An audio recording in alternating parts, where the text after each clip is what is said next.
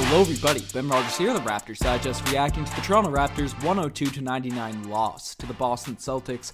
Riker, I know a lot of people are going to be really disappointed in this game, and obviously going down an 0-2 hole, it's not unsurmountable, but it's really unfortunate, especially when you're playing a tough Boston Celtics team who we got to give a lot of credit to, have played really well in these first two games. But I'm throwing it out here right at the jump.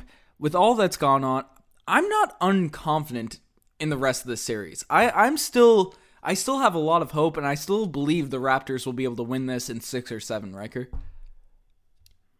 Well, that makes one of us, Ben, and that's 50% of this podcast. And if you're an optimist, that's, 50% glass half full. So I'll take Deep that. Analytics. But Ben, I had to pull out the deep stats in order to really make, put 2 and 2 together on that one, Ben. But I didn't think the Raptors had any business losing this game. To go into the fourth with a 10-point lead, to let Marcus Smart, of all people, 29% three-point shooter, hit 5 threes in a row on you, to not be able to close, turnovers and madness. Ben, it was a tough pill to swallow this game. The Marcus Smart stuff killed me. Marcus Smart is not a shooter. He's randomly shot 40% this year on pull-up threes, but he's not known as a three-point. He's a defender. He's a guy that the Celtics fans usually in the playoffs just get really mad at him because he shoots so many shots. He's only a 35% three-point shooter, 29% in the postseason. I think that's this year. So it's really unfortunate to see that 29% is gonna go up after tonight. But the fact that he was hitting contested threes with hands in his face, I believe they were all contested after that first one, and Fred VanVleet just couldn't. No one could really answer him on the other end when the game really mattered. The fact that we lost that duel to Marcus Smart, of all people, is just really unfortunate. Well, that's going to be the challenge down the stretch of any close game in this Boston Celtics series, because they have such terrific guards. 4 terrific perimeter players that have ball handling ability. Kemba Walker, Jaylen Brown, Jason Tatum, and Marcus Smart. They can all put the ball on the floor. They can all shoot. Marcus Smart shouldn't be able to shoot, but he shot well tonight, so I'm going to include him in the mix. And the Raptors, normally the ball's going to go through a big guy, but that's not the case with this team. So down the stretch is going to be incredibly tough to close out games if the Raptors are also not scoring and keeping up with it. So they need to finish, they need to do their job early, or they need to score. And that's what's doubly disappointing, is that a guy like Marcus Smart not only steps up, but Pascal Siakam turns the ball over. He's an absolute liability out there in the fourth quarter down the stretch in these clutch minutes. Mr. Kyle Lowry, 0 for 7. Fred VanVleet, 25% from 3. There was a lot of shortcomings in this game, which was still close, still only a 3-point game, for goodness sakes. Came down right to the last possession. Yeah, and for all the things that you just brought up, Riker, not a lot of that is the Celtics defense. There's a lot of open shots to be had for this Toronto Raptors team, and I started the podcast opening with, I believe the Raptors will be able to come back and win this one, because if you look at game 1, we shot 25% from 3, and the Celtics shot 43%, 44, 43.6 to be exact, and tonight, same sort of deal. The Raptors shot 27% from 3 on 40 attempts, and the Celtics shot, 27%, the Celtics shot 40% on 38, so That's the game right there. The Toronto Raptors are playing phenomenal defense on Boston. Boston's playing solid defense, but Boston's just hitting more of those open looks, and that's the real difference maker. And if we make just one of those, this game's a tie game. And a lot of them were just completely open, and I don't know. I just can't see Siakam, Lowry, and Fred all struggling to this extent all at once another time. I just don't see that happening. Those are 3 main offensive pieces, and you brought up their shooting splits, and I know the Celtics defense is good, and I know Siakam's struggling. He's about to be completely bashed all over Twitter and stuff, and Lowry with his over 7 shooting, though there's probably memes already made about the new trash bros or something like that, but this team is strong, this team is resilient, and we just need to see a couple shots go through the rim, and when the Raptors did look moderately at their level as they did in the first half and going into the fourth, essentially before Marcus Smart went absolutely el fuego from 3.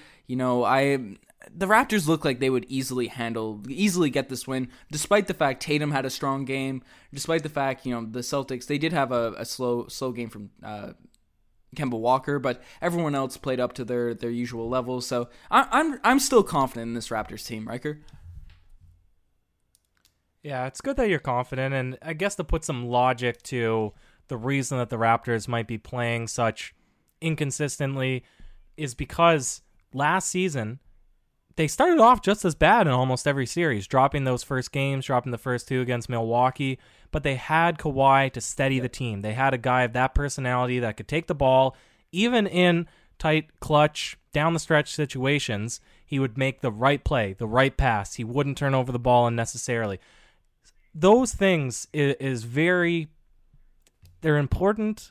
I don't know what the proper word I'm looking for. Pivotal, I guess, on a team where, you can lose direction really easily if the game starts getting out of control. And that's what we saw in the last couple minutes of the fourth quarter. It seemed like the ball was running through Siakam. I thought that was by far the wrong decision. I've defended this guy now for 12 games, and I hate to bite my words, but I just felt uncomfortable every time he touched the ball down the stretch. I thought it would be in much better hands if it was with Kyle Lowry or Fred VanVleet or even Serge Ibaka.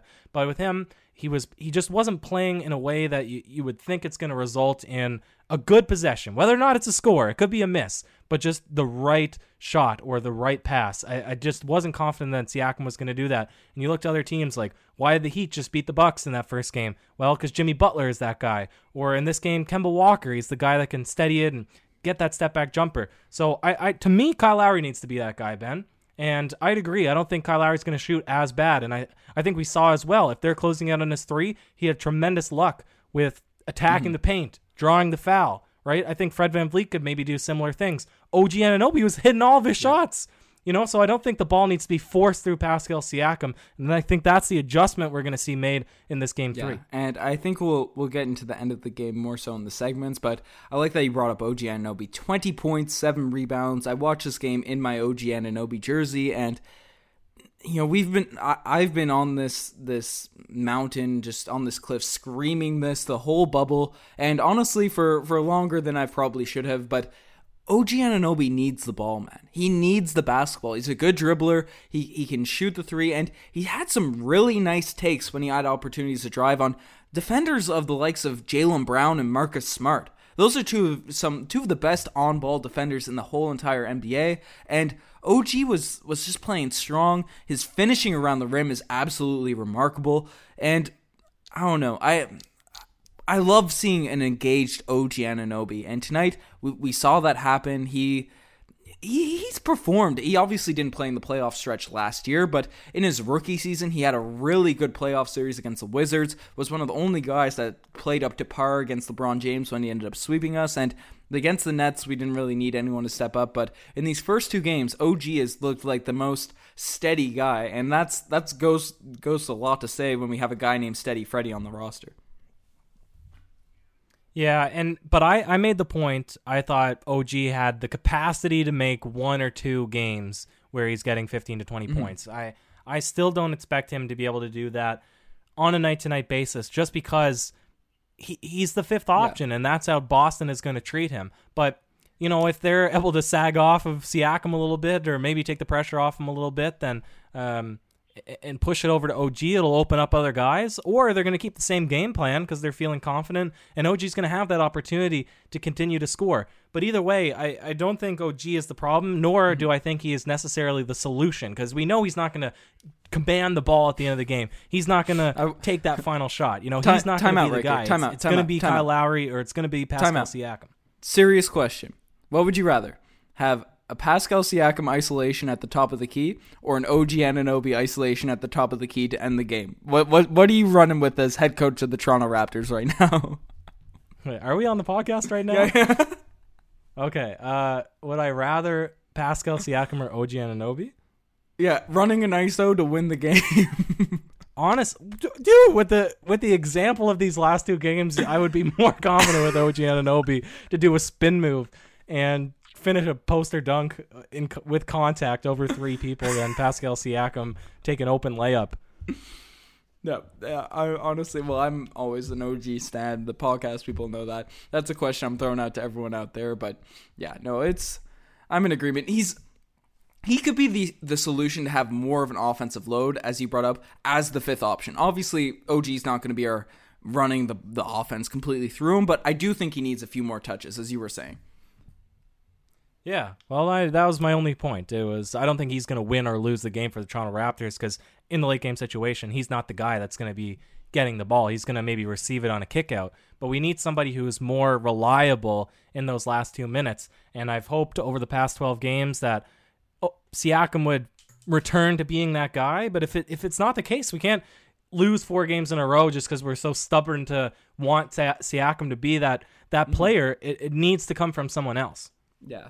No, that's for sure, and we'll talk about it more at the close of this game by an obvious sort of segment. But let's look at the bench a little bit because we brought up Norman Powell a little bit. He really struggled in this one tonight. Couldn't get his game going. There's a couple possessions where he just couldn't catch the ball. I don't think it led to turnovers, but he was past the basketball and he just fumbled it a lot. And he only had 4 points, 1 assist, 1 of 5 from the field. And the only other guy, Norm had the 4 points, only other guy that scored off the bench tonight was Serge Ibaka with 17 points and 9 rebounds. He's been phenomenal. The ability to shoot the three, he's been an absolute beast. We've been raving about Ibaka seemingly the whole late bubble. He struggled a little bit in the early games, but Boucher, TD, Norman Powell, those are the other guys that came off the bench. Really couldn't get their games going.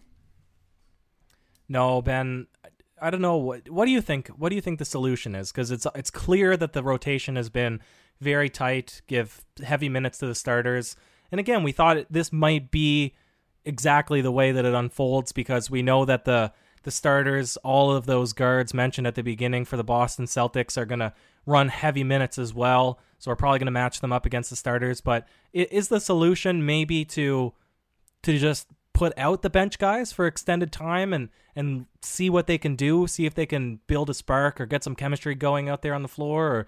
Or, is this series just not for them, Ben? Like, obviously the statistics don't show much positives for the bench guys, clearly, from, outside of... We're not debating Ibaka right now. Ibaka needs more minutes. He only got 27 minutes tonight. Gasol, really isn't a series, but we'll leave Ibaka to the side for this, but Norman Powell only got 13 minutes to run tonight. 6 minutes for Terrence Davis, 9 minutes for Chris Boucher. They were all pretty staggered. TD and Boucher, I don't know if they got in before the first quarter. I don't think they touched the floor in the first. So I wouldn't mind to see them scattered. Get more extended run with the starters. Get them a few touches because we know how much TD and Boucher are really confidence guys. Even Norman Powell.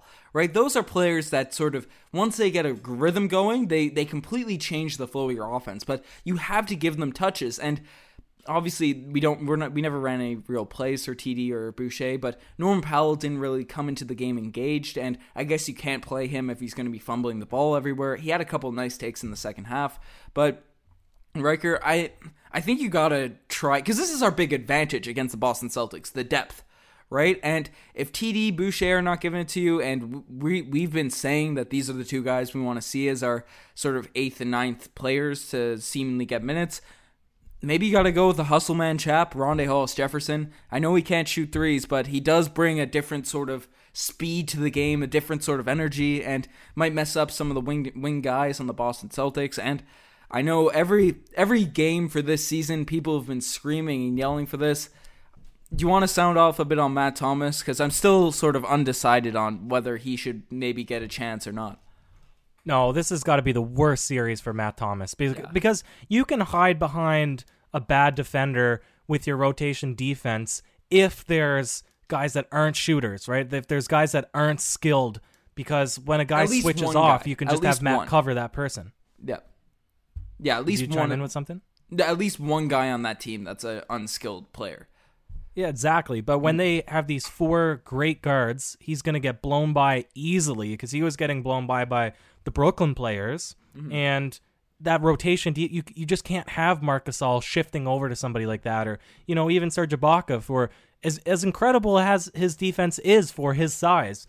I think that it's not the series where you can have such a liability on defense. And no matter how good or how much of a threat he would be on the offensive end, I think you need to see your minute or your minutes given to somebody that can play better or more evenly on both ends. And I'm looking at Norman Powell, right? I'm looking at maybe a lineup with our two guards, our starting backcourt, Norm at the 3, maybe OG at the 4, and Siakam or Ibaka at the 5, something like that. But in my opinion, Norman Powell needs more run, and Matt Thomas has to stay on the bench. But it's not, the starters just aren't getting it done. But it's also a hard argument to make because they had the lead going into the 4th, and you're not usually going to play your bench to close out a game, right? And this game was in the Raptors' hands for a majority. Yeah, this game should have been a win, but Marcus Smart came out with probably the best shooting performance, best shooting quarter by far of his career, just knocking down threes. So that was an unfortunate thing. I guess the one take against that, because I'm on the fence about seeing if Matt Thomas should go. I guess the argument against that would be the Raptors defense has been great in the series. Obviously, some players are going to go off for the Boston Celtics, which is going to happen, but keeping them to 100 points in this one, and after a ridiculous first quarter for Boston, those last 3 quarters, there was solid defense played by the Raptors, but the offense is really where the Raptors need help right now, and Matt Thomas' shooting would be a positive. So let us know what you guys think on that. Would you like to see Matt Thomas hustle Jeff? Maybe a Stanley Johnson or Paul Watson sighting maybe in these games? I don't know. Let us know in the comment section below. But Riker, let's swing into the segments tonight. The spicy play of the day.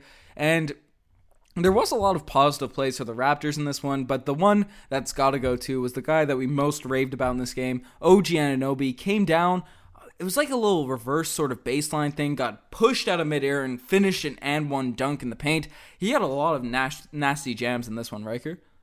Yeah, and he can just jump from 2 feet on the ground so well. Like quick, explosive, and to finish that over Grant Williams with contact and a push off, it was very impressive. And he had a few dunks like that this game, Ben. Yeah, no, most definitely. But not all plays can be the spicy play of the day, and some just make you say, "Oh, geez." And I think we've talked about one of the OGs definitely at length in this podcast, the Marcus Smart barrage of threes. But I'm going with another one, Riker. Robert Williams coming in at the start of this game and looking like a prime Shaquille O'Neal for like another 4 or 5 minute stretch. What happens to Robert Williams when he plays against the Toronto Raptors? Because I talked to everyone that watches the Celtics. Obviously, I've watched a few games from them, not against the Raptors, but he's not supposed to be that good, I don't know.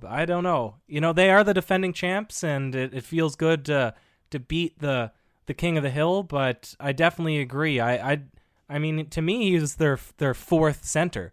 I thought it went Tice, Cantor. I mean, it's obvious why you're not going to play Cantor. Same reason you're not going to play Matt Thomas in this series. And then Grant Williams, and then Robert Williams, but he's been playing really deservedly in this series. Yeah, no, he's been a beast against the Toronto Raptors, and pretty well every game we've played against him in the bubble, and he went down with a minor injury. I don't know if that's anything too serious, but yeah, we got to find a way to stop him, and it's kind of crazy how Marc Gasol is able to shut down a guy like Joel Embiid, but then Robert Williams, of all people, comes into a game and just in the pick and roll completely decimates us. So that's an interesting thing. But finally, the infamous, the one, the only DeMarre Carroll Gold Star Award. There will not be any name change unless the Raptors sort of flip this around. But we alluded to it earlier. The end of this game was just a horrific end, and that's the one thing where I could definitely see people being scared, and this is the one area that I would be nervous going forward throughout the rest of the series, is our ability to close the games, Riker. And you brought it up, Siakam dribbling in the clutch when all the defense is focused on him. They had their best defender, Marcus Smart, switch onto him. We talked about this in the preview. He just completely stripped him of the basketball, and then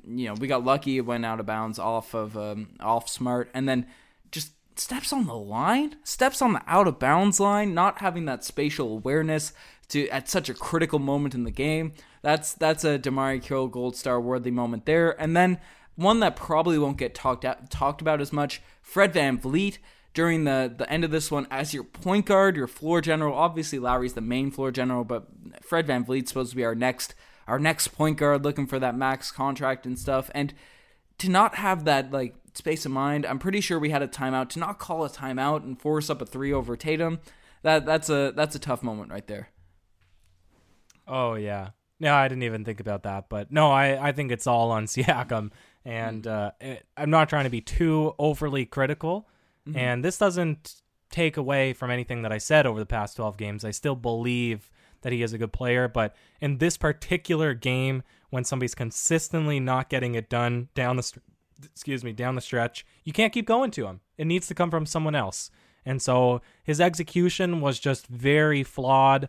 And yeah, Marcus Smart, he is a terrific defender. But when your 6'10 power forward is getting shut down by a 6, I don't know how tall Marcus Smart is, but yeah, in the post. So I had a lot of concerns, and you summed it up perfectly, Ben. If you do have a concern of this Toronto Raptors team, it would be how are they going to close out games? Because they can win against the Boston Celtics, but it'll probably be if they have a sizable lead, if they just maintain that. I don't know how many games in a row they'd win if it came down to scoring in those last 2 minutes. Yeah. And that little rant is not to say I'm anti-Siakam having the ball down the stretch, but if someone's struggling to really get their game going in their areas and stuff, and I have confidence Siakam is capable of getting back to that level, right? I'm not saying I'm sure it's surely going to happen, but you got to go to players that you can trust. And, Siakam is trustable when he's focused, engaged, and he's Siakam looks like two different players on any given night. Sometimes he's that all-star starter, and sometimes he's that sort of still a good player, but that clear number 2 option to a star. It's there's this duality to Siakam's game, and when that's the case and he's struggling like he is tonight, I think you got to give the ball to Lowry. Even if he's 0 for 7 from 3, he'll make the right decision. That's the thing about Kyle Lowry. Whether he gets it going or not, he had the highest plus-minus for the Raptors tonight, despite struggling from 3. He'll make the right decision, and that's who I feel like you got to go to. Maybe even Fred VanVleet. OG if he's running an ISO, I don't know. That's what Riker said. It's a tough one, Ben. But listen, let's hold any more speculation until the next game. We both agree that, I said the series is over. If this game 2 was a blowout, but this was a close game. Arguably, the Raptors could or should have won it, and I think that they're going to come out with a slightly tweaked or improved strategy for game 3. I mean, I know they're playing away. They're playing on the road, Ben, but they could still do it. Big question, though. I know we're going long. You still with Raps in 6? No. If anything, 7, but not the Raps in 6 anymore. You heard it here first. I'm still rocking with Raps in 6. I might have egg on my face or something like that, but that's still my prediction. Let us know what you guys think going into this one. I'm sure it's not going to be the best of things, but Raptors were down 0-2 to the Bucks last year, and I'm more confident. And both you and I still were very confident after that 0-2 loss, though that 0-2 series thing. We did have Kawhi, but we'll see how it goes. You're the best to make this far. Check out the Twitter, the Instagram, all that cool stuff. You have any last words, Riker? That's it for me, Ben. Cheers.